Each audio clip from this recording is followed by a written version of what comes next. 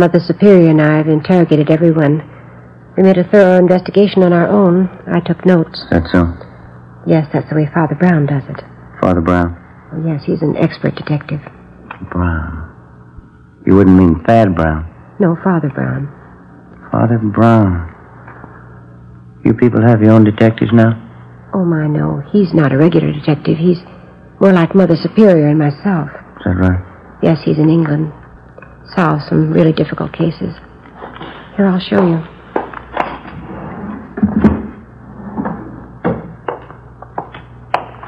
See right here? The Triple Cross, another exciting Father Brown mystery by G.K. Chesterton. Oh. Yes, I've all but one of the Father Brown books. Mother Superior has it. I get it after she finishes. Welcome to the Great Detectives of Old Time Radio. From Boise, Idaho, this is your host, Adam Graham. That clip you just heard comes from The Big Actor from Dragnet. And it was noteworthy because they don't usually mention the names of fictional detectives. That they mentioned Father Brown was really made the series stand out. And indeed, it's an enduring detective series. The Father Brown stories were first written in 1910, 2 years after G.K. Chesterton had published Orthodoxy. In it, he tried to refute, in Orthodoxy, the popular image of the Orthodox person as a dull, dumb, superstitious, and easily gullible person. In writing Orthodoxy, Chesterton argued that Orthodoxy could actually contain quite a bit of wonder and common sense. And it seems he took that idea and he put it in a cassock with Father Brown, as he embodied the kind of virtues that Chesterton laid out in his nonfiction book. So, from nonfiction essay to fictional detective. Father Brown was the first of a long line of clergymen detectives, though none have been near as successful. Since the first Father Brown story appeared a little more than 100 years ago, there have been many detectives of all sorts that have come and go. Yet, Father Brown still continues to survive in the public imagination. And probably, in terms of a place in the public imagination, he's lasted longer than any other detective save for Sherlock Holmes. Father Brown came to radio in 1945 with his own program. After several of the Father Brown stories were adapted for the Mutual Broadcasting series Murder Clinic, which featured a series of mysteries featuring the great detectives based on their actual stories. None of the Father Brown series that were on Murder Clinic survive, but we do have this 1945 series. Mutual, at this time, really was the king of mysteries. They had a lot of shows that were going on the last part of or middle part of the 40s. They revived the Sherlock Holmes series, which we hear on Thursdays. They also did a Poirot series. They had Nick Carter, and they had Michael Shayne and The Shadow. So Father Brown made a really good addition to the Mutual lineup. The Father Brown series was a combination of adaptations of G.K. Chesterton stories and new stories created for radio, similar to the Sherlock Holmes series we see on Thursdays, where they'll do an episode like The Problem at Thorpe Bridge, and then you'll have other episodes like the April Fool's Adventure. This really lent itself to radio because Father Brown didn't have any full-fledged novels, just short story collections. So we have 2 episodes that survive we're going to listen to over the next 2 weeks. The first is an adaptation of a Chesterton story, and the second is one that the writers came up with, so we can kind of sample both. So let's go ahead and get into today's episode, The 3 Tools of Death. The Adventures of Father Brown.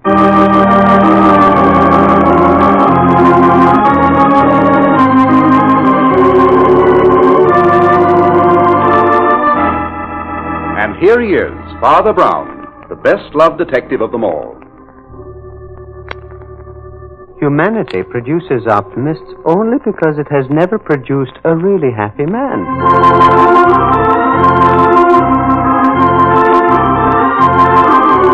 When the masterful and exciting pages of G.K. Chesterton comes that fascinating human being, Father Brown, played by Carl Swenson.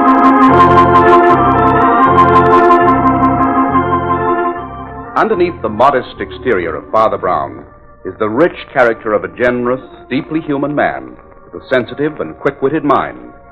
In addition to being a man of God, he is a man of the world, a man of science, and a brilliant amateur detective. And now, the three tools of death.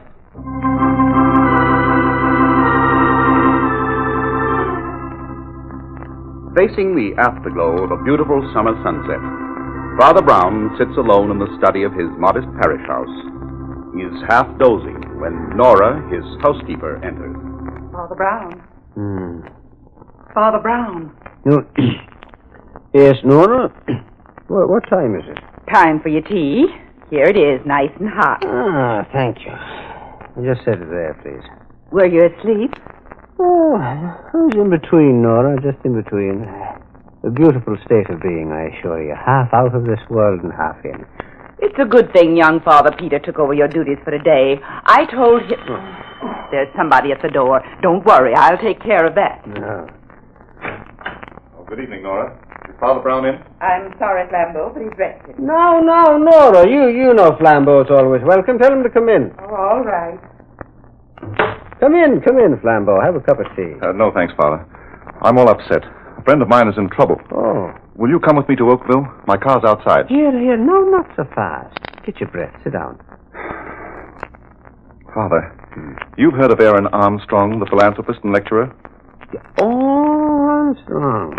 The author of those bestsellers on how to be happy, etc. Had such a tremendous following? Yes, Father, that's the one. Oh, yes. I've read his books.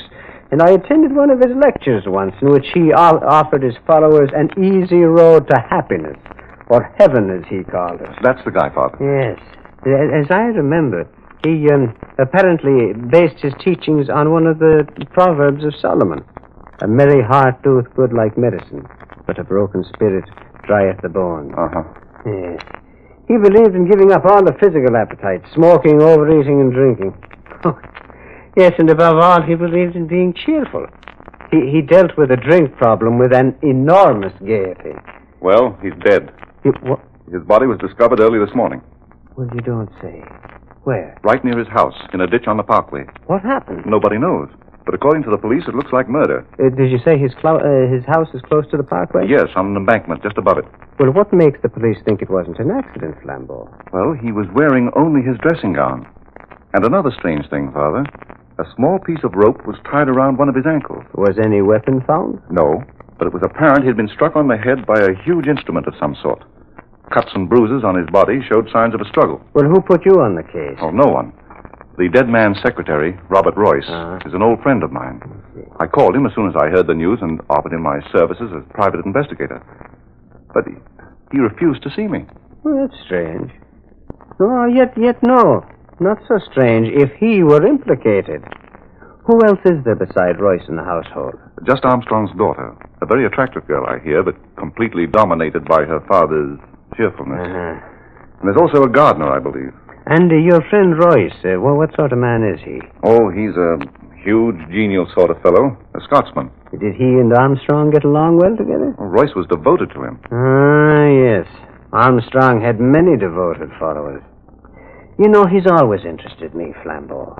He puzzled me, in fact. Puzzled you? Yes. When first I heard him lecture, I remember thinking that he had a troublesome road ahead.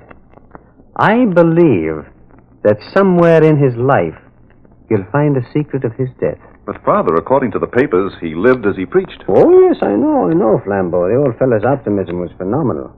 But somehow I don't believe he found that easy road to heaven, as he called it. No? No. Neither have I. There is no shortcut to heaven, my friend. But who would want to kill such a man? Well, if ever I murdered somebody, I dare say it might well be an optimist of the proportions of old Armstrong. His optimism was so out of proportion. I've heard cheerfulness referred to as a virtue. Yeah, well, people like frequent laughter, but a permanent smile, Flambeau. Well, now that's something else again.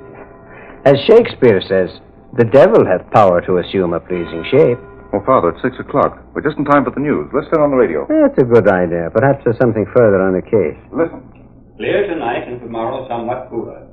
Now we bring you a special bulletin just handed me on the Armstrong case. Turn it up, Flambeau. John Magnus, the gardener, the millionaire philanthropist, has been reported missing. Oh. Also, negotiable bonds of the dead man valued at $100,000.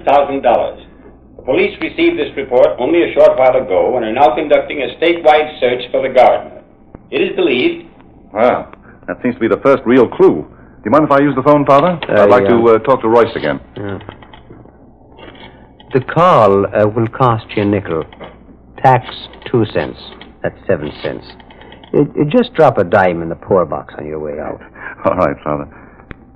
Hello, Royce? This is Flambeau. Now, wait a minute. We just heard the news about the gardener's disappearance. Oh, hold on. You remember the friend I was telling you about? Yes, Father Brown. Well, we'd like to come up. What's that? Oh, I don't get it. Royce! My father, he's hung up. What did he say? He said if we valued our lives, we wouldn't go near that house. Interesting. Well, Flambeau, that's what I call a real invitation. Come on, my friend, let's go.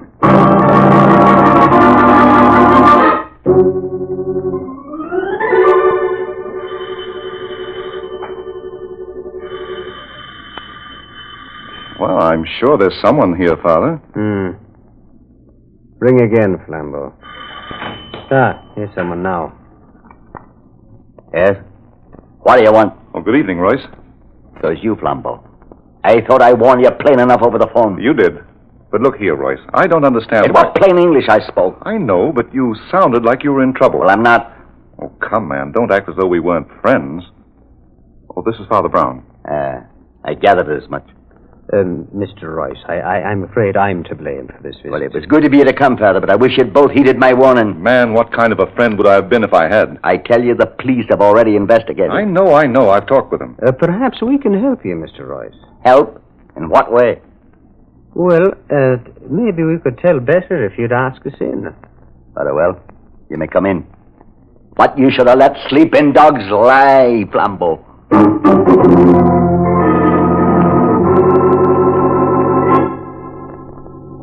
Well, Royce, I must confess I can't find anything here in Armstrong's room that tells us very much. And just what did you expect to find? Mr. Royce. Yes? What do you make of the gardener's disappearance? Magnus is a fool, maybe a thief, but he never killed Mr. Armstrong. I'm sure it was the deed of a madman. I see. My. Well, I would never have expected those to be there. Father, what are you looking at? That pair of socks over there thrown under the bureau. Oh, they should be in the bureau drawer. Here, I'll put them away. Wait. May I have a look at those bureau drawers, Mr. Royce? What for? Well, I'd just like to look. What are you searching for? And I'll take a peep at that closet, too, if you don't mind. Well, now that's funny. What, Father? Everything looked so neat when we came in. Mr. Armstrong was always very particular. Everything is in order on the surface. But underneath, things look different. What things? Well, in the closet, his socks are stuffed in the hangers with his suits. And in the bureau drawers, under those beautifully laid-out shirts... Yes? A whole lot of ginger spilled from a box. Why do you have to go on with this? The police went over the room very thoroughly. The room, perhaps. But they seem to have missed this piece of rope. Look here. I found it caught in the vine just below the ledge of the window. Well, it couldn't have been there this morning or the police would have found it. Well, I just saw the wind blow an end of it out from under the vine. Royce, maybe you can tell me how this piece of rope got there. What has that got to do with the case? You know perfectly well a piece of rope was tied around the leg of the dead man. That rope in your hand was left from fixing the windows. Well, now, I'm just wondering. Wondering what, Father? Well, let me take a look out of that window. Why? For a very good reason. The police haven't yet established why the dead man was found on the parkway. No, that isn't it. The window isn't high enough from the ground for him to have fallen, or been pushed, or to have jumped. Right. And not high enough for his body to have rolled down the embankment to the parkway. Mr. Rice, Isn't there another floor to this house? There's only an attic. Robert?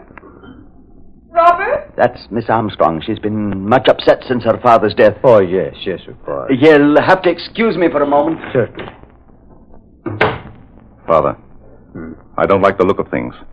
This rope I found in the vine was cut with a sharp instrument. The rope found on Armstrong's ankle was also cut with a sharp instrument. And did you notice the cut on Royce's knuckle? Yes, I did, Flambeau. But, I haven't noticed any geniality. He's hardly the person you described to me. Yes, I know, Father. Didn't like him. Nevertheless, it seems to fit his unshaven appearance. It's the first time I've ever seen him that way, either. You're worried about your friend's innocence, aren't you? Well, I know how the mind of a thief works, Father. I was once a thief myself. But murder... Do you think he's capable of murder? Well, the answer to that one is more up your alley, Father. Well, in any event, he's hiding something. But I think there is a secret in this house more important than his, and I'm very anxious to find out what it is. Now, first, look at the stains on the wall. And you felt the dust on the banisters as we came up. Well? Well, but the question fairly screams at us, Flambeau. What question? Why are there no servants in this house? Well, Armstrong certainly had plenty of money. He could afford them. There could only be one reason. If the old man himself had something to hide. Father, you mean you think Armstrong... Well, Miss Armstrong's in the drawing room downstairs.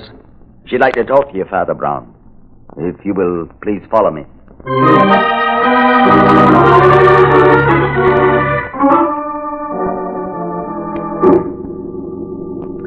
Well, I hesitate to continue, Miss Armstrong. I know how badly you feel.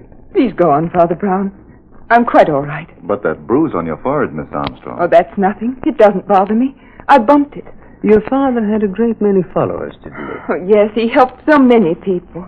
Do you know why your father decided to give up all his servants? Well, great men like my father have their peculiarities. Their ideas are often different from other people's. Yes, very true, Mr. Royce, very true. I was only wondering... Wait. Listen. What? Listen. Someone's unlocking the front door. Who could it be? No one has a key besides us. Who's that? Me, Magnus. Magnus? Yes, Miss Armstrong.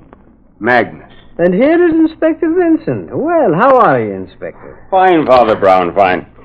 Hello, Flambeau. I might have known you two would be here. Well, I see you got your man, Inspector. Is this the gardener who walked out of here with $100,000 worth of bonds? Walked out of here and right into my office to place them in my charge. Hello, Royce. Are you feeling better, Miss Armstrong? Yes, thank you, Inspector. Now, Magnus, perhaps you'd care to tell Miss Armstrong why you took those bonds without consulting her. No one in this household is to be trusted. Not even Miss Armstrong. Now, see here, Magnus. Just a minute, Royce. What I want to know, why did you wait so long before reporting this gardener's absence? We didn't think much of it, Inspector, until I noticed the bonds were gone, too. I was waiting for you to report it. Magnus has been telling me some very interesting things. A new angle on the case, Inspector? Well, it closes the case if Magnus is telling the truth. Inspector, what this man says is not to be taken seriously. He's not been himself. What makes you say that? Magnus used to be my father's personal valet, Inspector. But he was taken off that and put to work in the garden. He's been very upset. He thought it was quite a come-down. Upset, am I? Well, I like that. I wasn't going to tell the inspector about you two being in love, but now Be careful what you say, Magnus. You weren't so careful what you said when I heard you two talking in the garden the other night. Magnus. I've stood enough of this. Take it easy, Royce. Inspector, may I make a suggestion? Just a minute, Father Brown. Magnus, what are you getting at? About 4 nights ago it was. I heard them in the garden. He was begging her to marry him. They didn't know I was close by. No, Robert, we mustn't. But, Alice, you've no life of your own. Let's face your father now. Let's tell him how much we love each other. Oh, but Robert, we must wait. We really ought to. I know how important you are to his work, but what about our life? We can't go on waiting forever. Oh, but Robert, it won't be forever. Oh, darling, you know I love you. You must be sure of that. I am sure, my dearest. Oh, if only I could get my hands on some money. What do you mean, Robert? I'd make you marry me then, Alice. Oh, Robert. I feel guilty even thinking of it. We mustn't, my darling. Not now. So long as he's alive. I'll find some way out of this. Shh. I thought I heard someone. We better not talk here. Come, my dear. That's all I could hear. But I suspected them, what they were up to, and now I know. You know what? That they would be off with the money. Mr. Armstrong's money. The money he had wanted to be used for his work. Inspector, this talk is ridiculous. You don't think... Mr. Royce, do you use an old-fashioned razor? Aye. You didn't use it today. Why? Why, I mislaid. When?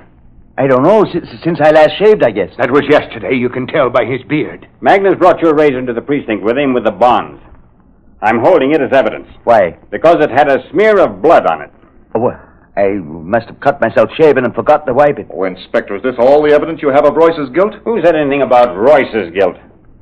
Now, Magnus, tell them what you told me just now in the office. I was sleeping in my room over the garage, and about 4 this morning I heard shots, followed by loud outcries, which seemed to come from the attic. An instant later, I saw Mr. Armstrong's body pitch from the window and roll down the embankment. When I made sure he was dead, I rushed up to the attic and found his daughter unconscious on the floor with a razor in her hand. You mean Miss Armstrong killed her father? It's a lie! Surely, Father Brown, you for one will take Miss Armstrong's word against his gardener's? But is Miss Armstrong's word against him? So far, she has said nothing. Miss Armstrong, can't you speak?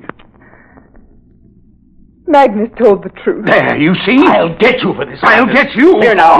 You'll not say things like that. I will, and I do. Royce, go on, let go. None of that, Royce, or I'll arrest you for assault. No. You'll arrest me for murder. Robert! But, man, you've been Armstrong's best friend. What possessed you? I was drunk. Sure. Didn't I find those empty bottles hidden in the garden, piling up week after week? Sure. I knew what was going on here. Now, Magnus, you've told your story. Let Royce tell his. Maybe he was too drunk to remember. Miss Armstrong did not pick up the razor to attack, but to defend her father from me. In the scuffle, she hit her head against the eaves of the attic. I hurried down to get something to revive her, and it must have been then that Magnus came in and found her. Oh, Robert! All right, Royce. Come along. Wait, Inspector, before you arrest Royce. What is it now, Father Brown? Well, so far we've had opinions and confessions. But we haven't had facts. And we need facts. And where do you think we'll find them? In the attic. In the attic? Yes, Inspector. Perhaps by climbing a few steps nearer heaven, we can come closer to this evil.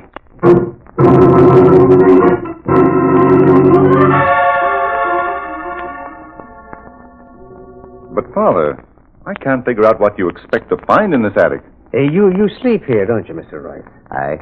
And Mr. Armstrong slept in the room immediately below this. Aye, but why all these questions? Well, now, in the first place, Mr. Royce, why did you bring your victim up here at the crack of dawn in order to kill him? Why didn't you go to his room? Well? I've confessed. Isn't that enough? Well, confession is good for the soul, that's granted, but, Inspector, you remember Magnus telling us he was awakened by shots? Yes. What about those shots, Inspector? Were any bullets found in Armstrong's body? Well, we investigated and didn't find a one. Wait. Here is my pistol. I fired those shots.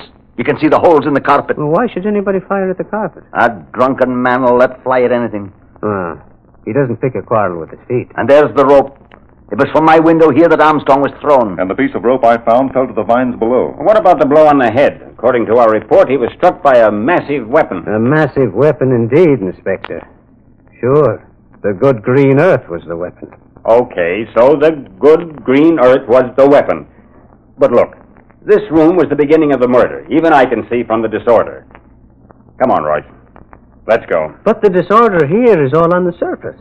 The very opposite of Armstrong's room. No, it doesn't fit. Too many inconsistencies.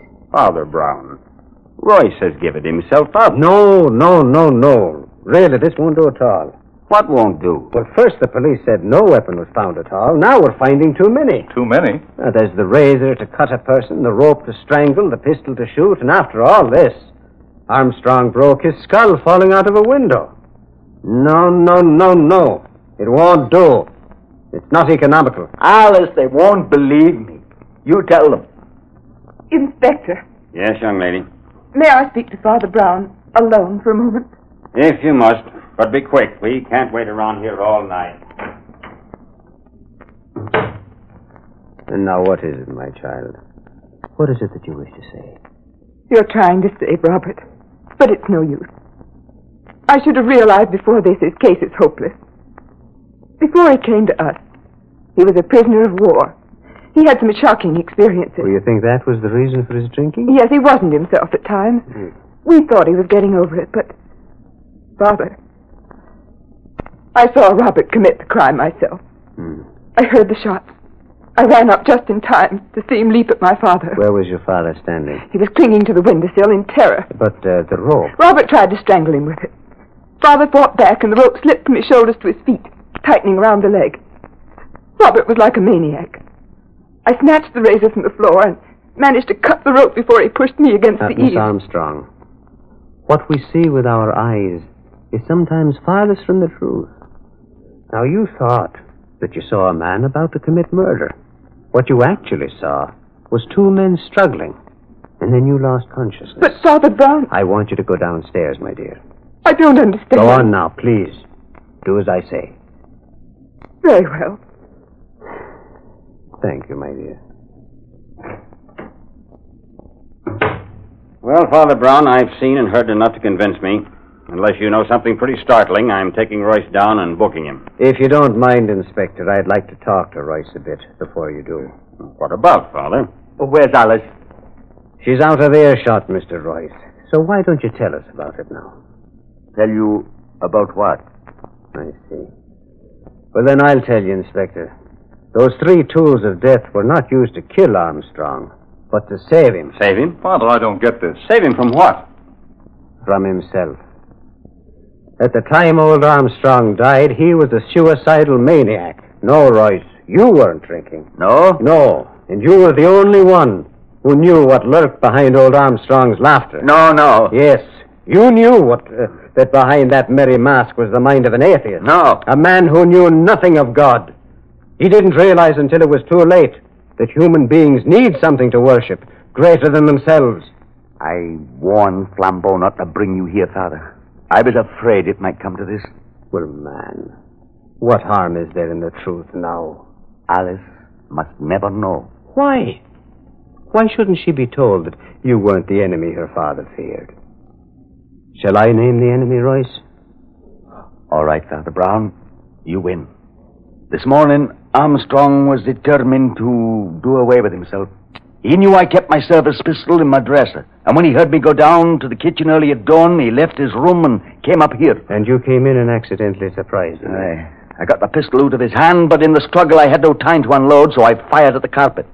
Then he found my razor and tried to slash himself. I snatched it from him and flung it to the floor. I ran after him with a rope to tie him up. And it was then that the unlucky girl ran in, and misunderstanding the struggle. She tried to cut her father free with a razor. She cut the rope, slashing my knuckle just as I pushed her, and he went crashing into eternity out of that window. But, Father Brown, you spoke of an enemy old man Armstrong feared. I did, yes. You mean the enemy was in this room with him at the same time as Royce? Yes. Who was it? The sin. The very thing Armstrong was so vehement against. You mean alcohol? It was his worst enemy. The moment I saw the ginger in one of the bureau drawers downstairs, I suspected it was the futile effort of a man who was trying to give up drinking. Isn't that right, Royce? Yes, Father Brown. Armstrong was living a lie, and it preyed on his mind. And he feared his public might find him out. Aye. The more despondent he got, the darker visions he had of failing his followers. The people who looked to him for guidance. So fearful was he of anyone prying into his secret that he hid from his friends and got rid of all his servants. And you were the only one he could confide in. Aye.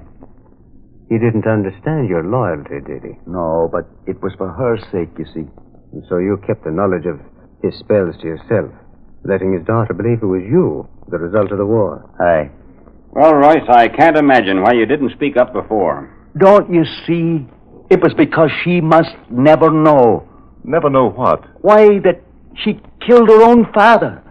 I see. By trying to free him. My son, I think she should know. After all, it was only an accident. And accidents, no matter how tragic, do not poison life like sins. I think you should both be happier now. Surely, 2 private lives are worth more than the public reputation of Aaron Armstrong.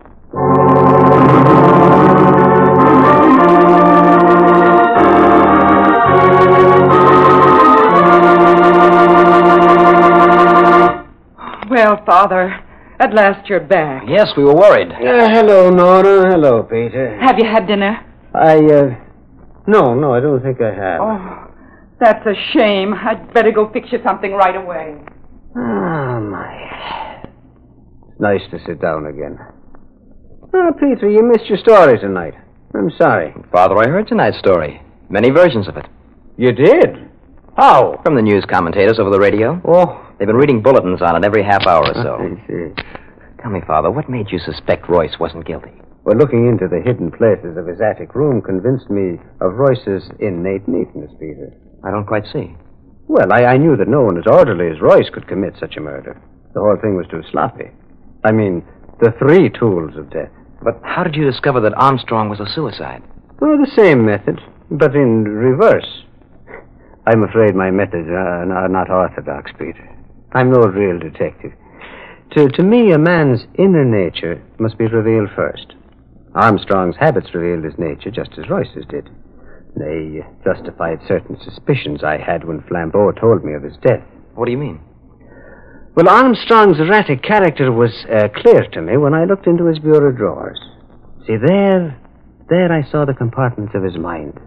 The neatness mixed with the disorder which his friend Royce had tried to cover up. The litter reflecting the mind of the depressed. Surely you had something more than that to prove he was a suicide. Well, yes, Peter, I had myself. Yourself? Yes. I dare say that I would feel as Armstrong did if I had ever preached an easy road to happiness and then had slipped into a ditch by the side of the road. Yes, Father, I see. Yes. Well, now, good night, Father Peter. Good night, Father Brown.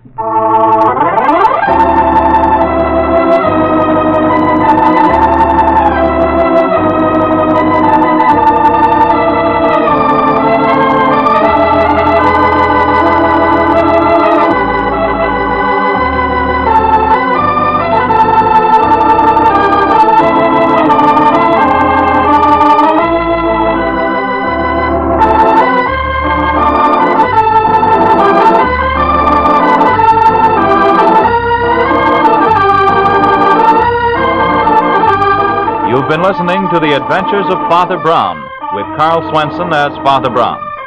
Father Brown's adventure tonight was called The 3 Tools of Death. The character of Father Brown was created by G.K. Chesterton in the detective novels called The Adventures of Father Brown.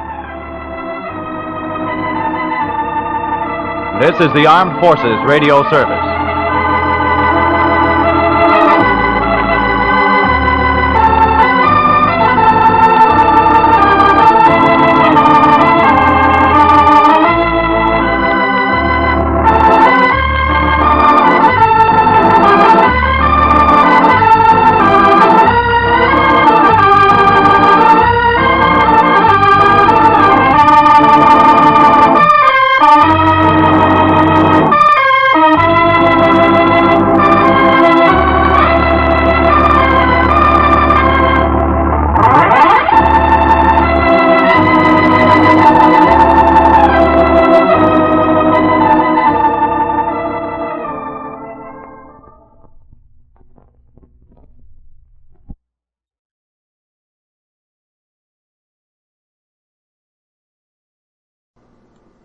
Welcome back. There are a few things that stand out in this episode where the writers have taken a little bit of license with the Chesterton story, as I'll get into in a second. But this really does, I think, hit on the spirit of the story. it does appear they have kind of adapted the story more to modern times. The Three Tools of Death was published in 1911, and there was no use of a telephone and no use of a radio in the story. Radio was still a relatively new invention. Plus, the show had them using American money and American accents for all of the actors other than Father Brown, with Carl Swenson doing a bit of it really seemed to have a bit of an Irish inflection. And that may be part of the reason why the series didn't last as long. I think a lot of people who are fans of the British mysteries in particular expect them to be done exactly right, to be in line with the vision of the author rather than straying for American adaptation. The Poirot radio series had a similar problem. Still, though, for lovers of great mystery stories, I think this was a great performance of a classic with those issues mentioned and addressed. By the way, if you like Father Brown, you may also like a book written by a friend of mine, Donna Fletcher Crow. She has a book out called A Very Private Grave. It's the first in a series called The Monastery Mysteries. This installment follows Felicity Howard as she tries to solve the murder of a beloved priest at a monastery, and it takes her all over England as she learns what it was that led to Father Dominic's death. If it sounds interesting, check it out over at greatdetectives.net. We've got it in the sidebar. Well, we have an email from William on our previous series regarding Jeff Regan. Is it just me, or are the Frank Graham episodes of Jeff Regan significantly lighter in tone than the Jack Webb ones? I've noticed it even in little things like the organ music. Take one of the recent episodes that had a subplot about the lion trying to eat healthier, which served no purpose other than to be humorous. And then there's the silly ending with the lion being horrified that Regan turned down an invitation to a barbecue on his half, followed by the organist strumming shortening bread. For me, I'll always remember the Webb episodes by the moment in one where a man is enumerating a set of points as he's dying, but before he can complete his thoughts, I'm probably remembering it poorly. All I know, it was a very dark moment. I think, Will, you're right. I've said it before. I think the characterization that Frank Graham used was really much more of a Richard Rogue, which we're going to hear after we get done with Nero Wolfe, which is coming in 2 weeks, by the way. Really used that type of lighter, Dick Powell-esque type approach, and I think that was really what they were going for. And I think it worked in a lot of humor. I think it was still in the hard-boiled genre, and in fact, they even reused at least one script from the Jack Webb era with a few changes. So, good observation. We've been writing about old-time radio music, and Karen writes in on Facebook, "Hey, Adam, how about Pete Kelly's Blues? Will we ever get a chance to hear this one? I've fallen for Jack Webb. Thanks for all your hard work. I love the show." And Patrick put in a like on that as well. Pete Kelly's Blues is on the list of shows that I want to do. It'll be a while till I get to it. In retrospect, the one thing I thought about after we'd already started into the schedule is that it would have been better not to bunch Pat Novak, Johnny Madero, and Jeff Regan all together, because that takes the vast majority of web-led detective shows already done. So I'll wait a while on Pete Kelly's Blues, but if you are a subscriber to the Dragnet podcast, that is going to be one of our quarterly extras, I think, coming up in January. And you can follow that over at radiodragnet.com. But that'll do it for today. Got a comment? Email it to me, box13@greatdetectives.net. Cast your vote for the show on Podcast Alley, podcastalley.greatdetectives.net. And please follow us over on Twitter at Radio Detectives. From Boise, Idaho, though, this is your host, Adam Graham, signing off.